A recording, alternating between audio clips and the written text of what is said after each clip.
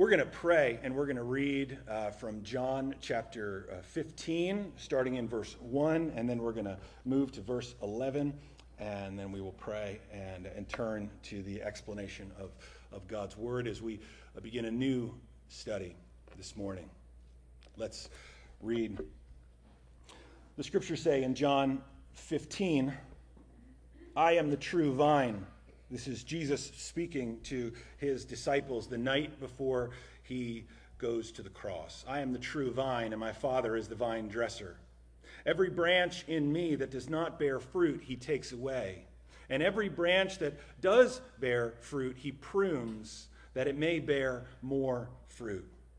Already you are clean because of the word that I have spoken to you. Abide in me, and I in you. As the branch cannot bear fruit by itself unless it abides in the vine, neither can you unless you abide in me. I am the vine. You are the branches. Whoever abides in me and I in him, he it is that bears much fruit, for apart from me you can do nothing. If anyone does not abide in me, he is thrown away like a branch and withers, and the branches are gathered, thrown into the fire, and burned.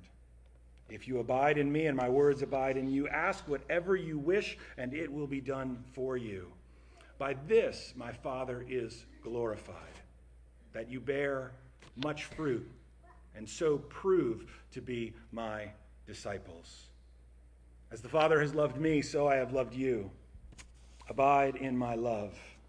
If you keep my commandments, you will abide in my love, just as I have kept my Father's commandments and abide in his love.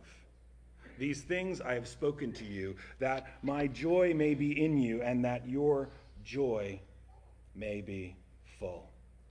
Let's pray. Lord, we come before you this morning to hear your word, because that is what your disciples do. They come to you understanding that they do not live by bread alone, but by every word that proceeds from the mouth of God. This is what our Lord Jesus taught us. And so, Father, we come on a day when we are to worship you, and we come from all different places, all different emotional states, all different ages and stages in careers, perhaps some of us between work, some of us working hard, some of us seeking more for their family or more for themselves, and we are all on a quest to be happy or joyful.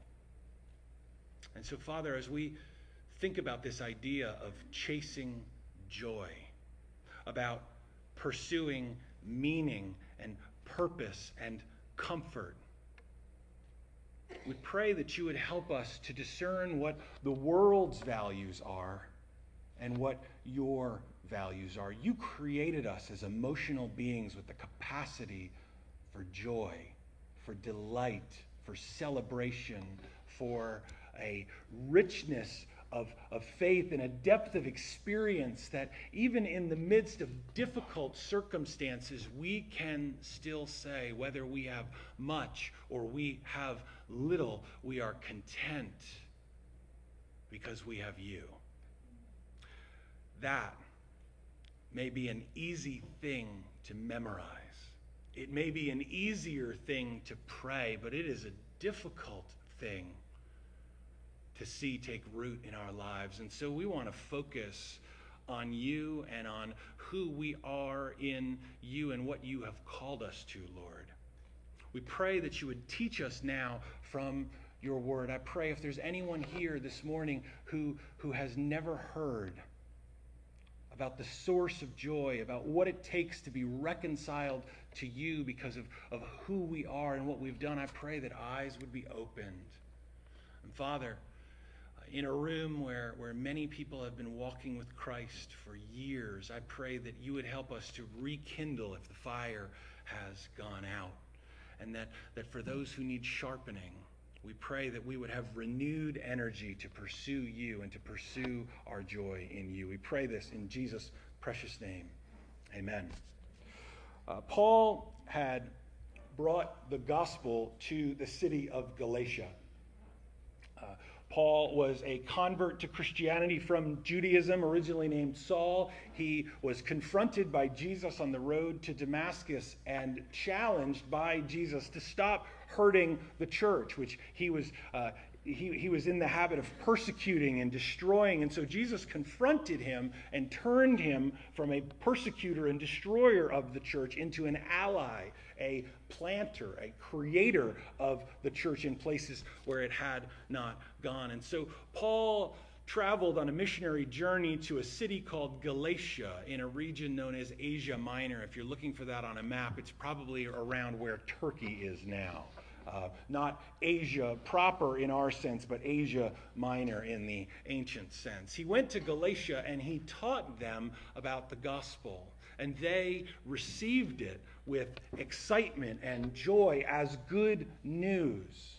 But when Paul left, when he traveled on to plant the gospel, to plant the church in other cities and other places, he received news from them, whether they wrote him and explained to him what was going on, or whether he heard from other people. What had happened was they became focused on a kind of knowing or a kind of information, a kind of living the Christian life that Paul believed was not the Christian life at all. He asks them in Galatians chapter 4, verse 15, "What then has become of your blessedness? What has become of your happiness in God? What has become of that settled root that you had when you put your faith in Jesus? When you received the knowledge that we're reconciled to God, that we are right with Him, you received this news with joy, and you were excited about what God was doing, and you began to run well," he says in another place, "but somehow you stopped. You were interfered with. Something changed, and they became bitter and cold and focused on what they did and the precision of their theology and so many things. And in the course of that, they lost their joy." Something similar can happen to us. Maybe as you hear the condition of the Galatians, you think, boy, that's me. The fire has gone out. Pursuing God has become a matter of learning facts or a matter of doing the right things. It's become showing up at church on Sunday. It's become singing or doing some volunteer thing, or it's become striving in my own private life to pray more, or it has become reading the Bible more, or it has become anything else. It's become something less than an exciting adventure. It's become something less than the sense of connection to God and excitement to know Him and to know that we are reconciled and right with Him. God created us with a hunger. You know the hunger that you feel, right? When it's like 5:12 and you're like, the sermon needs to land and it's got to be done and I got to get out of here because football is on later, but I got to get something in this mouth and into the stomach because you are hungry, right? You know that. I gave my wife a cookbook a couple of years ago about cooking for boys, where the author talks about how all of her children got into this frantic, must eat. She said she could see it in their eyes that they were what she called mad hungry. And they came into the house and they threw open the refrigerator doors and they would eat anything just to satiate their hunger. As human beings, we are created with spiritual hungers, legitimate spiritual hungers. We desire to be loved. We desire to have purpose. We desire to have meaning. We desire to be valued. We also crave joy. We crave peace in the midst of circumstances. We crave a kind of comfort, not a padded bubble wrap, no risk kind of comfort, but the kind of comfort that says, yeah, even if something goes wrong, I know that it will be okay. What some might call resiliency, right? The snap back, right? You know when it's time to throw away your socks, right? When you put them on, in high school we used to call them quitters, right? Because you pull them up and they just kind of sink back down because the elastic has given up, right? It's gone to wherever elastic goes after it loses its springiness. Human beings, we if we have joy, if we've got a sense of purpose, or we understand that things will be okay, then we have that ability to snap back. And we crave this naturally. This is different from happiness. Happiness is what we feel when good things happen, right? When you get a message from your insurance company or from your mortgage company that they overcharged you, right? Or that your mortgage payment is going down, or you hear that something's happened and they collected too much money and they send you a check and you're like, yes, you feel like this is good, right? We don't feel that way when a tire blows out on our car and we're going on vacation, right? This happened to our family. We were driving to New York to go to camp, and we were in a borrowed vehicle, which made it twice as bad. And all of a sudden, the car just stopped working on the Garden State Parkway, in the fast lane, and we had to drift across traffic, and there was honking and like hand signals and all kinds of stuff, and we were there by the side of the road, and it felt like vacation was dying, right?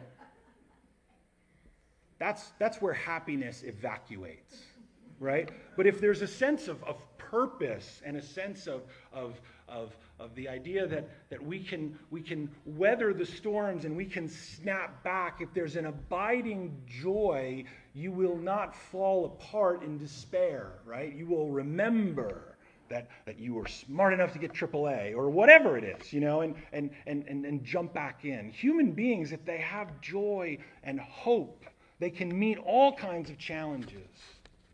We crave it. But something happens many times in the Christian life, and we forget about joy. We are deceived and tricked into thinking that we're deceived and tricked and we fall into a rut. This happens. The Puritans used to talk about mountain experiences and valley experiences.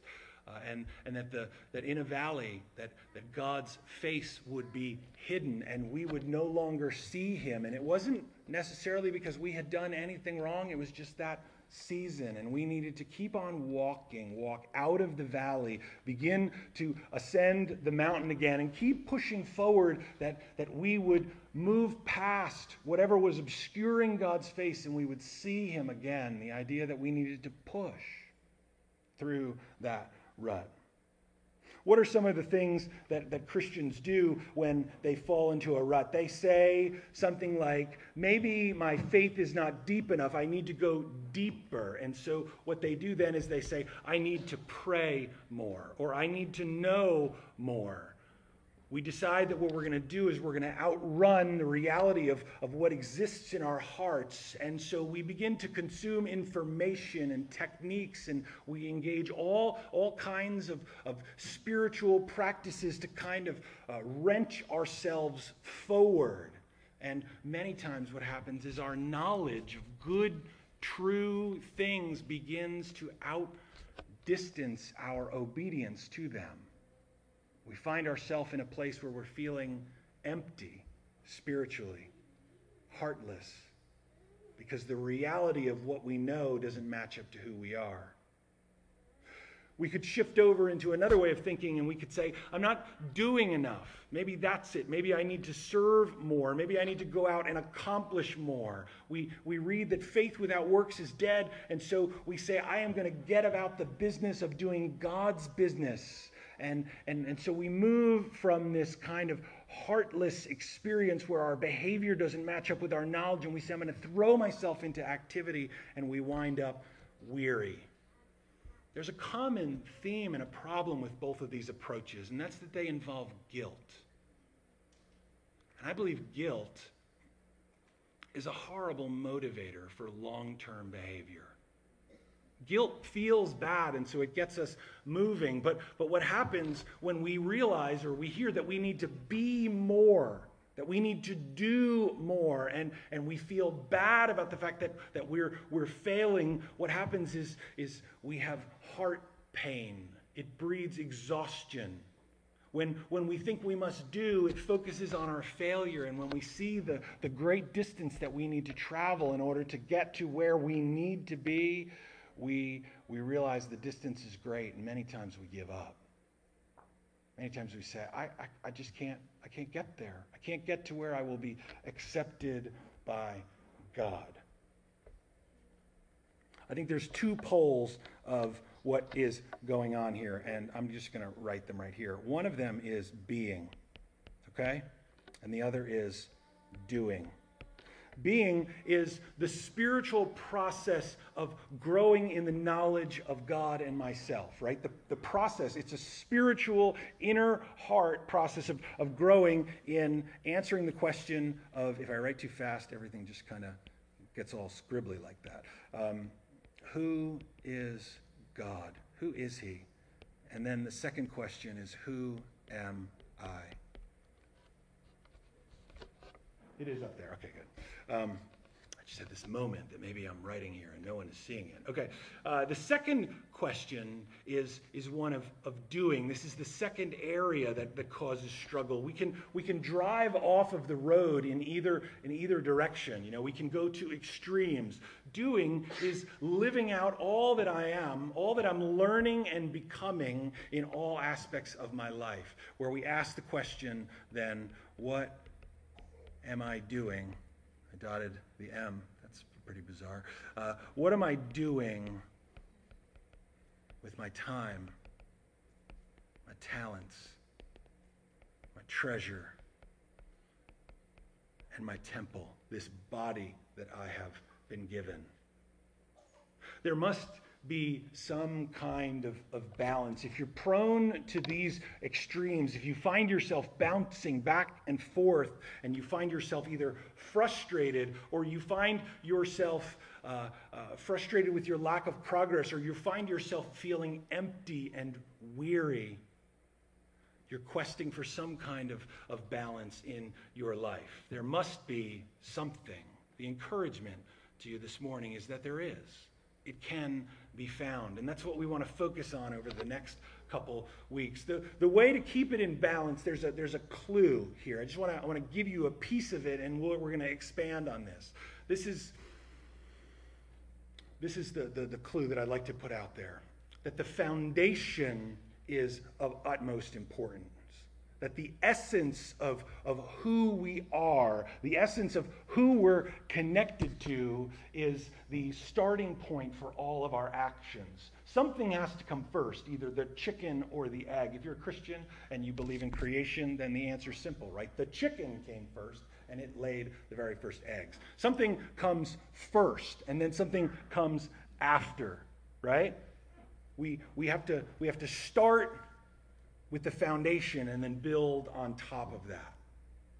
Let's answer this question first. Why don't more people have a positive experience with God out there in the world? Why don't more people know who God is and have a tangible, real, wonderful, joy-filled experience with him? Why is that? I believe it's because they have not heard or have not believed in the good news about who God is. Look at what the good news of the scriptures is. It says this: you, speaking of past tense, because Paul's writing to the Ephesians who've believed the message of the gospel, he says, you were dead in the trespasses and sins in which you once walked. And that's the condition of every single human being born into this world, is that they come into a world with the stain of sin on them, in them, filling their being, because we are a race of beings who have sinned against God.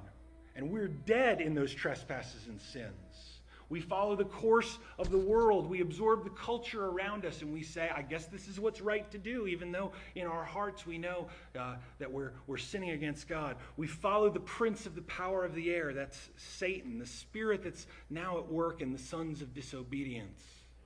We once lived among them in the passions of our flesh, carrying out the desires of the body and the mind, and the Bible describes us here by nature, by birth, as children of wrath. Beings who deserve the punishment of God like the rest of mankind. That's pretty bad news, right? That's not good news. It takes bad news, though, right? You want the good news or the bad news? And if you're smart, you say, I want the bad news, and then you hear the good news, and hopefully the good news brightens up the bad news, right? The bad news is that this is who we are. This is the situation we're born into. The good news is this, that God, being rich in mercy, because of the great love with which he loved us, God looks at the human race. He sees the human condition, sinful, alienated from him, rebelling against him, living in ways that he says, don't live that way. Don't behave that way. Follow me. I created you. Respond to me. He's not desperate, but he's speaking to us and saying, this is the way that you should live. And humanity is saying, absolutely not. No. God's response to that is to treat us not according to our deeds, but according to his character. It says, but God, being rich in mercy, because of the great love with which he loved us, even when we were dead in our trespasses, he made us alive together with Christ. By grace you've been saved. He raised us up with him and seated us with him in the heavenly places in Christ Jesus, so that in the coming ages he might show the immeasurable riches of his grace in kindness toward us in Christ Jesus. What the Bible is saying to us here is that when God saw us dead in sinful wickedness, he said, I am going to raise them to life. He came and he raised us from deadness in sins by uniting us with his son Jesus. And because our life is united with the life of Christ, it says that he treats us like he treats Jesus. He raised him from the dead and seated him at his right hand in heaven. And if we are in Christ, then we are there with him. We are heirs to all the gospel blessings, all the goodness that comes from being the Son of God. That's the good news, that God takes our sins and puts them on Christ on the cross. That Jesus dies bearing the penalty for our sins, and that our sins are canceled out, driven away, paid for by Jesus. And that when we say, I believe in him, I believe that he is my Savior, I believe that I am a sinner in need of salvation, God then credits to us the righteousness of Jesus. Many people have not heard that. Many people do not understand that. They do not know that Christianity, that following Jesus isn't be good. They don't know that Christianity isn't pray a lot. They don't know that. They don't understand that it has everything to do with Jesus. The scriptures say this, by grace you've been saved through faith. God's grace rids us of our sins and gives us the righteousness of Christ. And all that we need do is to say, that is amazing. I receive it as a sinner. I want to be your child. It says it's not our own doing. It's the gift of God, not a result of works, so that no one may boast. There's no room for pride here. It's just what an amazing thing God has done for us. And we believe it and receive it. If you're here this morning and you're new to church, or you're new to Christianity, or your mom or dad was like, we're going to church today or something, and you're like, I don't know any of this. This is simple. The question that I'd ask you is, have you believed this? Is the foundation of your righteousness or your relationship with God what you do, how you behave, what you think, or your spiritual experiences? The good news of the gospel is this, that those things which eventually wind up feeling empty are not the foundation. The foundation is the work of God in Jesus on our behalf. He does the work, and we must merely receive it. And so my encouragement to you is to ask God to save you. To speak to him and to say, I am in danger of perishing.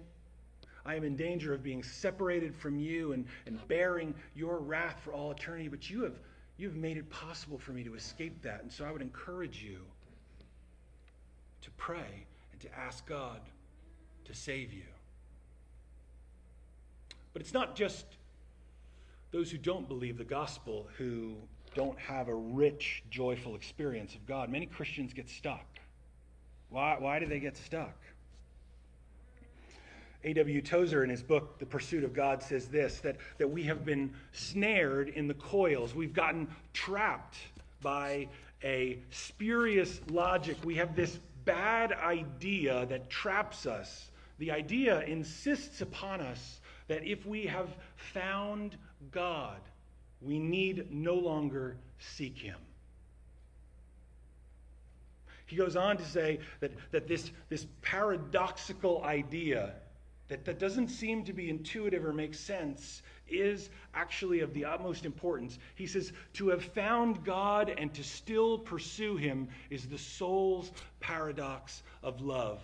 Scorned indeed by the too easily satisfied religionist, but justified in happy experience by the children of the burning heart. Those who have a passionate, excited, joyful relationship with God have mastered this idea that they have found Jesus. The gospel has come to them. God has saved them, but that's not the end. They must still pursue. They must still seek. They must still press forward in faith. Once we find him, we need still seek him. So why don't more Christians know God in a deeper way? Why don't they have a greater experience of knowledge of him? I think that there are three basic answers to why they don't know. One is this: I think that they might be ignorant, and I don't mean this in an offensive sense, because ignorant is a bit of an insult word. But the idea of ignorance is simply that you just don't know something. And so they don't know that there's an experience beyond just saying, yeah, I believe that. They don't know that there's a passionate life experience that fills them with joy and can sustain them through the most difficult trials. They just think, I believe. They think, I come to church, I pray, I give, and somehow that earns me a life of comfort. Or when I pray, God will always say yes or something. And then their Christian experience is dashed when they're disappointed. The second reason why they don't have a greater experience is that they might not have a friend or a coach who's going to tell them that there's more. That they can push beyond. There's not somebody who's further along in the Christian life saying, hey, are you new at this? Or hey, are you stuck? Hey, are you struggling? There's more, and you can get past this. Here's what happens. Many times people come into a church, and the way that the church speaks or teaches them is that you should know all of this stuff already. You should have Bible mastery. You should understand all the difficult questions of your faith, and it should all be settled because that's what it's like to be a Christian. You should know. And then what people do is they build their armor. And they say, no one's going to find out that I don't know everything. I'm going to obscure that. And so they don't move forward. Because the church thinks the way that the church acts, even unintentionally, makes them think that they should know more. And they don't exactly know how to get more or know more. They have no friend or coach. But I don't necessarily think that those are the biggest reasons why. I think the biggest reason why is a personal one for many. And I think that is busyness. that so often we are just far too busy. And while the basic problems of our life and growing in the knowledge of the Lord have not changed significantly since the creation of the world, the basic struggles of independence and finding other things to do have not changed, certainly the number of opportunities to be distracted have changed. If you're online, you know that if you look at Facebook or Instagram on your phone, that you can just keep scrolling down and down and down and down forever. You never get to the bottom of it. Every book that's ever been written in the world before Facebook had an end to it, right? You could get to the end of it. Facebook's not like that. You now, once upon a time, if you were saying, I'm going to watch television, right, there would come a point at the night where the national anthem would come on, and then there would be like that test pattern, or there would be static on, and everything would be off, and it would be like, it must be time to go to bed. That doesn't happen anymore. Now you can watch every single episode of 14 seasons of whatever show, right? You can just, now we use the word binge watching, right? There are so many challenges to our attention that are so easy. That busyness, and it's not just the little things. It's not just the electronic distractions. It's that there is pressure from family life, and there is pressure from personal life, and there is pressure to keep home life in order in terms of paying bills and keeping up with registrations, and there's so many demands on our jobs or at school. There are so many things that compete for attention. But if this is truly important, then we will do what we do with everything that's truly important, and we will rope off a piece of our life, and we will say, this time is devoted towards what's most important.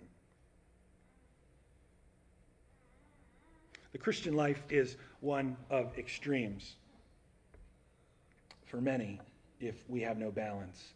I think there's a struggle between doing, right? We can have a low sense of doing or a high sense of doing. When I speak of doing, recall what I'm talking about here. I'm saying using all that God has given me and then connecting it with knowledge and saying that I need to be a good steward of my time, of my talents, of my treasure, what I've been given by God, and I need to be a good steward of this body. And so all of that is doing, and we can have a high sense of doing or a low sense of doing. There's another axis here, and that is being. And that is the knowledge of who God is and who am I. And we can either be low in that area or high in that area. Many of us, when we become a believer, this may be your experience if you're new to this, or it may have been your experience in the past, or if you prayed this morning and you asked God to save you for the very first time, this may be something that's coming down the road. And so maybe this will help you and encourage you. If you have low being and low doing, what will happen is you will become what I'd call a frustrated follower. You want to know more. You want to accomplish more, but there's no connection between the two. You know what I mean? There's no advancement. You're stuck in a place. What you may do is you're going to say, okay, I am going to increase my spiritual capacity. I'm going to grow by doing. I'm going to do myself into being. This is a recipe for increased frustration. As we move from being a frustrated follower to what you could call a weary worker. You say, I'm going to throw myself into all kinds of things. I'm going to study the Bible. I'm going to get up early. I'm going to pray for an hour. I'm going to go to all kinds of Bible studies. I'm going to volunteer anytime anybody says something, that there's a need at the church. I'm going to throw myself into that because surely God will see what I'm doing and he will make me grow. But if you've ever tried to do this, you've wound up frustrated. So maybe then you say, I need to go deeper. I need to study more, pray more. I need to learn all about theology. I need to understand all the attributes of God. I need to dig deep, and I need to read old books, and I need to just, commune with God, and I'm going to throw myself into being. And what happens many times as we do that is our knowledge begins to grow, but our obedience does not come with it. And so we wind up feeling heartless. And when the knowledge or the behavior that we know that we should be engaging and we're verbalizing, we're saying this is what a real Christian looks like, but our actions don't match up with it, what Jesus calls that is hypocrisy. We become a heartless hypocrite. We are frustrated because our obedience does not nearly match up to what we know. I don't think anyone in this room wants to be a weary worker. And I don't think anybody in this room wants to be a heartless hypocrite, but we need to seek out and find balance in this life. We have to nail this. We have to figure out some way of staying on target if we're not going to be frustrated and prone to dropping out of doing, or if we're going to be educated beyond our obedience and we're going to say it's never going to come about. I'm just going to stop because all I'm doing is deluding myself into making me think that I'm better when I'm not acting on these things. Jesus warned his disciples about the dangers of extremes. He speaks to them in Mark chapter 8. They get into the boat after a long day of working hard and ministering, and they forget to bring bread. They only had one loaf with them in the boat. Jesus, then, aware of this, cautions them and says, watch out, beware of the leaven of the Pharisees and of the leaven of Herod. They began discussing with one another then the fact that they had no bread. We forgot to bring bread. Jesus is upset. He's going to need to eat in a little while. And he's like, we forgot the bread and now we're failures. And so they're frustrated. He says to them then, why are you discussing the fact that you have no bread? Do you not yet perceive or understand? Are your hearts hardened? He's pointing out to them that there are these dangers. Herod's danger was that he listened to John the Baptist preach and teach and never changed his behavior. The problem with the Pharisees is that they wouldn't take a step forward. This is, by the way, if you're in Mark chapter 8, this is the story right before the Pharisees challenge Jesus, and they're like, we'll listen to you and follow your teaching if you only show us a sign.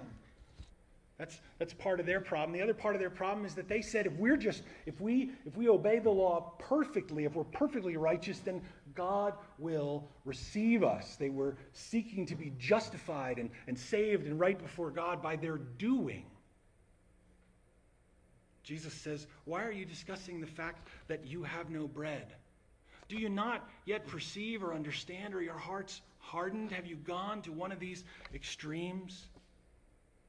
Having eyes, do you not see? Having ears, do you not hear? About this point, I think if I were a disciple, I'd be getting a little frustrated. I'm listening, Jesus. You're talking. I don't get what you're saying. They say things to him in different places in the Bible, like, stop talking in parables. We don't know what you're saying. But then he gets real close to the situation. He says, do you not remember? 2 chapters before, it discusses the story of how he takes 5 loaves and 2 fish and he broke them for 5,000. They had said to him, who's going to feed this crowd, Jesus? Where are we going to get money to feed the crowd? Jesus says, you feed them. And they're like, nobody could feed them. And then he's like, well, what do we got on hand? 5 loaves, 2 fish, right? He breaks the bread and the fish and distributes it to everybody. And everybody eats until they are full. These poor peasant peoples had probably not eaten like this. Maybe they stretched out and they were like, we are going to go into our after lunch food coma nap, right? They had never been that full in their lives. And Jesus is like, hey, go pick up all the fragments. And the disciples go out. And what do they pick up? 12 baskets full. They had started with 5 loaves and 2 fish.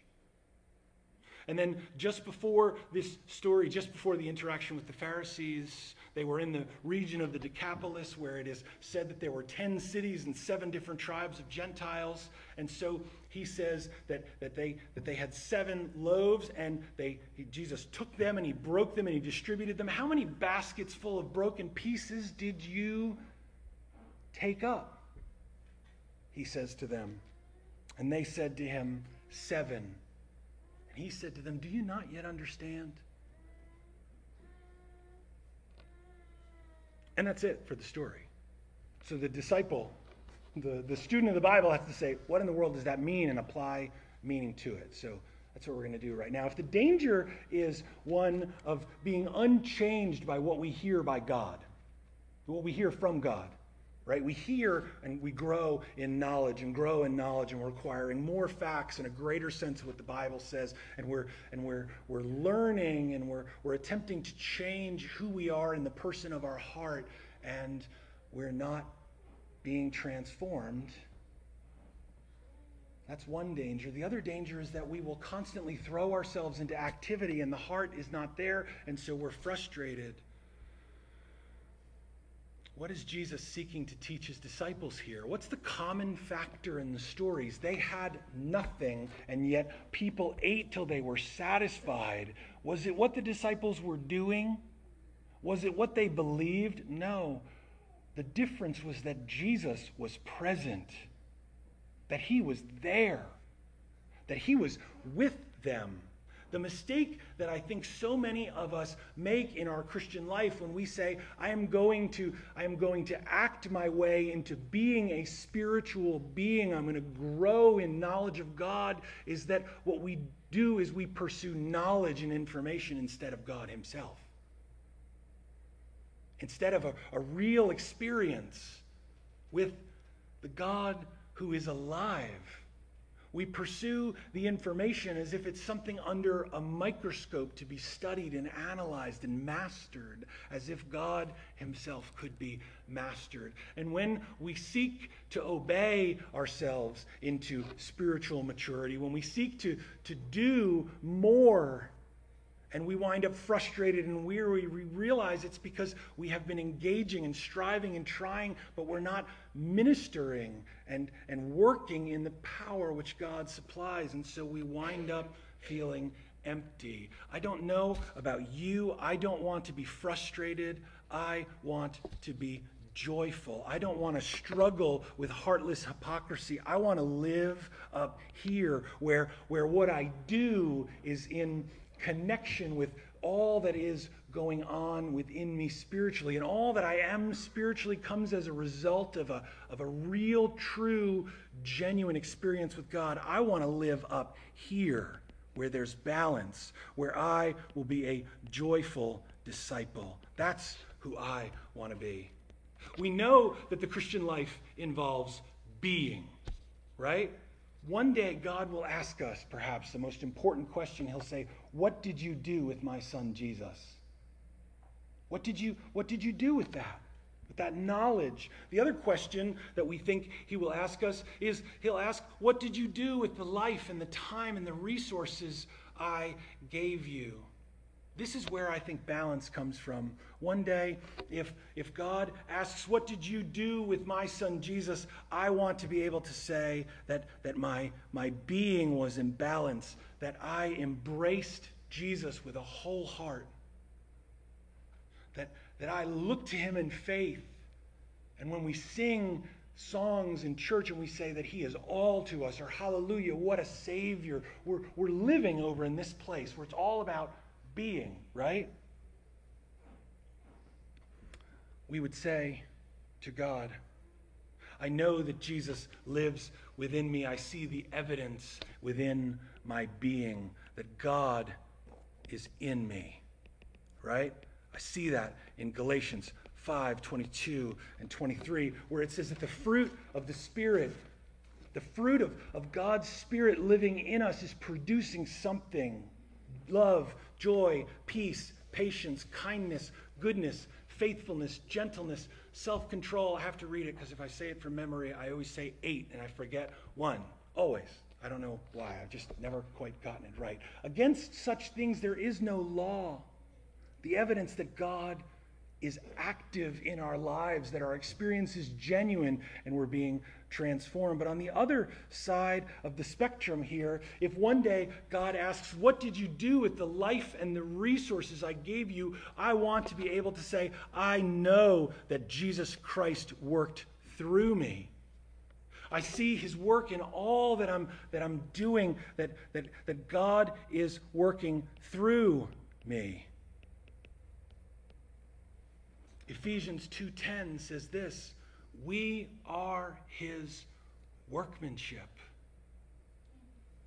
created in Christ Jesus for good works, which God prepared beforehand that we should walk in them. There's a balance here between being and doing, and the balance is pursued in saying, okay, God is at work in me, transforming me, and God is at work through me, working in the world. I think it's interesting because isn't the statement that we put on the front of our bulletin that our mission is to know Jesus Christ, and it is to make him known.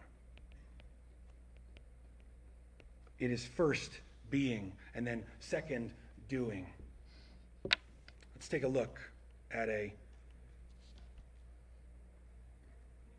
process, formula, way of thinking about this as we pursue and unpack the topic of joy over the next couple weeks. Jesus says this to his disciples, abide in me and I in you.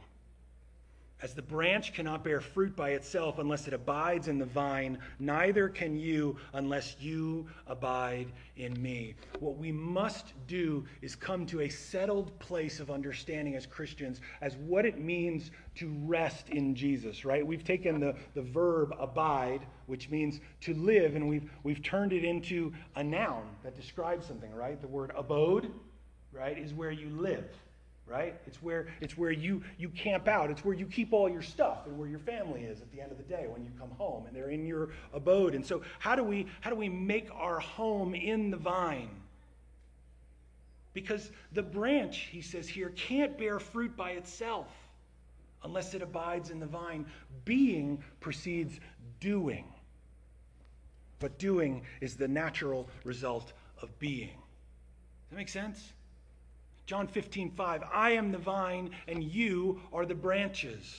Whoever abides in me and I in him, he it is that bears much fruit, for apart from me you can do nothing. What Jesus is saying is here we want a life that makes good use of all that God has entrusted to us, that takes advantage for joy of the body that we've been given, of the resources that we've been entrusted with, of the relationships around us, of the time that we've been given, then what that means is that all of that results from a living in who Jesus is, that it flows out of that. That when we center and focus on who God is in us, and we seek to cultivate and grow, then God works so that he works through us and then out into the world. What is the end result of this? Look at what Jesus says here. These things I have spoken to you, that my joy may be in you, and that your joy may be full. I'll tell you what I want. I want that. That's what I want. You know what I've learned about money? Money vanishes. You know what I've learned about cars? Man, it is so nice to sit in a new car, isn't it? Man, you outlive cars, don't you? You know, you can paint something and take a picture of it. You can get yourself all dressed up and snap a selfie and be like, look at me, and post it on the world. But you know what you put it out there on the internet. You know what happens is in a couple hours, right? You sweat it a little. Maybe it's high humidity and now you're having a bad hair day. The makeup's running, right? The clothes are wrinkly. You're tired. You're cranky, right? You know, everything that we pursue as a source of joy outside of what God is doing in and through us eventually rots away and fails. So what does this teach us as we chase joy, as we finish up and close down this morning? Joy isn't something that comes when we have lots of stuff. The endless inspection of the lives of others leaves us empty, and when we finally attain all the things that we're after, the possessions, many times we find them empty. Joy is not the primary pursuit. The primary pursuit is God. But as we pursue Him, as we pursue Jesus, joy is the byproduct. It's no simple thing to pursue joy. It takes bravery and commitment. We need to embrace discipline in order to experience delight, because growth takes time. Building strength requires exertion. To chase something, to run it down and attain it requires dedication. So how is this going to work? I want to cover a number of subjects over the next few weeks. I want to attempt to master being and doing. This idea is not original to me. It's from an author named Jeff Spatafora. He wrote a book that I picked up because I thought it was going to be a book that I could give my wife and be like, "You'll love this. It's a book for women," because it was called The Joy Model. I'll be honest with you. It was at a conference and I saw it and I was like, "Oh, I'll give this to her when I get home." And then I picked it up to see if she would be interested, and I was like, "This is going to change my life. This is amazing. It's great. Fantastic." So I haven't given it to you yet. Yeah, I will. Yeah. Sorry, that was weird. Being comes first, right? This man, he says that there's a formula. We need to master our Christian life if we're going to stay on balance. The first thing that we're going to need is margin. We're going to need to learn how to make time for what is truly important, because if we don't devote time to our being, it will never grow. And so we need some margin, and then we need to learn how to abide. But we need to learn how to abide understanding who we are in relation to God. We need to understand who we are individually, and we need to understand who we are as human beings, what it is that we bring to the table as humans, our independence, our ability to pollute and to cloud the truth. We need to know who God is, and then we need to know who we are, and we need to devote sufficient time to us. And so we'll talk about that, and then we're going to talk about doing, and we're going to talk about these three areas. We're going to talk about the T, which is time, talent, treasure, temple. And then we're going to talk about something that I've heard so many of you talk about to me privately. You've asked me questions. You've asked questions. You've wondered. You've articulated in vulnerable moments. You've said, "What in the world am I supposed to do with my life?" And I want to talk about what's called engagement. This is not what's meant by pre-marriage, but what is a cause that you can throw your entire life into and it will not be wasted? What is the purpose of life? And then how do you find how you connect to that purpose? Because many people live, as one author has said, lives of quiet desperation, not knowing why they exist. And then finally, there is the context in which all of this is lived out, and that is our relationships with others. As we begin to master being, and that doesn't mean becoming who we are going to ultimately be. It just means getting in place where we are routinely coming before God and saying, "Lord, change me by the power of the Spirit. Work in me, move me, shift me." We then move out into these areas of our lives that God has entrusted with us, that entrusted us with, rather, that we might be good stewards of what He's given to us. Joy doesn't have to mean weariness. We can embrace discipline without being disappointed. And joy does not even have to mean hypocrisy, that we ignore the fact that the struggle will always be with us and that we will always be in a process of becoming and growing. We can lay aside the fear of being deluded, and we can pursue God with joy. Psalm 16:11 is where I want to finish this morning. The Galatians were asked by Paul, "What has become of your sense of blessedness?" This is what the psalmist says in Psalm 16:11 as he restores balance to the life of those who are wondering, where do I find joy? He says, you make known to me the path of life. In your presence there is fullness of joy. At your right hand are pleasures forevermore. As we close, let's not pursue a life of empty activity to earn God's affection, because the gospel means that we have it. And let's not focus on the acquisition of knowledge so that we can master truth, or the acquisition of behaviors so that we can view ourselves as righteous before God because of what we do. Instead, let us see that Jesus is calling us into a relationship with himself, in which we will grow in who we are and what we do. And let's pursue him with joy.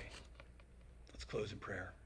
Father, as we finish this morning, as we close off our time in your word, I pray that you would help us to reflect on who we are and where we have been stuck. There is no singular perfect person who lives this Christian life in the exact way that they desire. There is always some new road to be pursued. There's always some new spiritual growth hurdle to jump. There is always some distance between who we want to be when we see you in Scripture and who we are at this moment.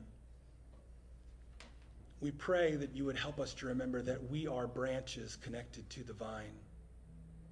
That we are connected to you, and that you are the source of our growth. And we pray that we would come before you and say, Lord, teach us to be more, knowing that you are satisfied with us. Teach us how to grow in responsibility and wise use of what you've entrusted us with, so that we can say that we honored you because you were kind and good to us. Father, we want to finish our lives with joy. We want to break the tape on the race of life at the end and hear you pronounce, well done, good and faithful servant. We pray that you would lead us out of ruts. Help us to start and to finish the race of this life strong. Father, we ask this for your glory, that you might be honored and that we might have joy. We pray this in Jesus' name. Amen.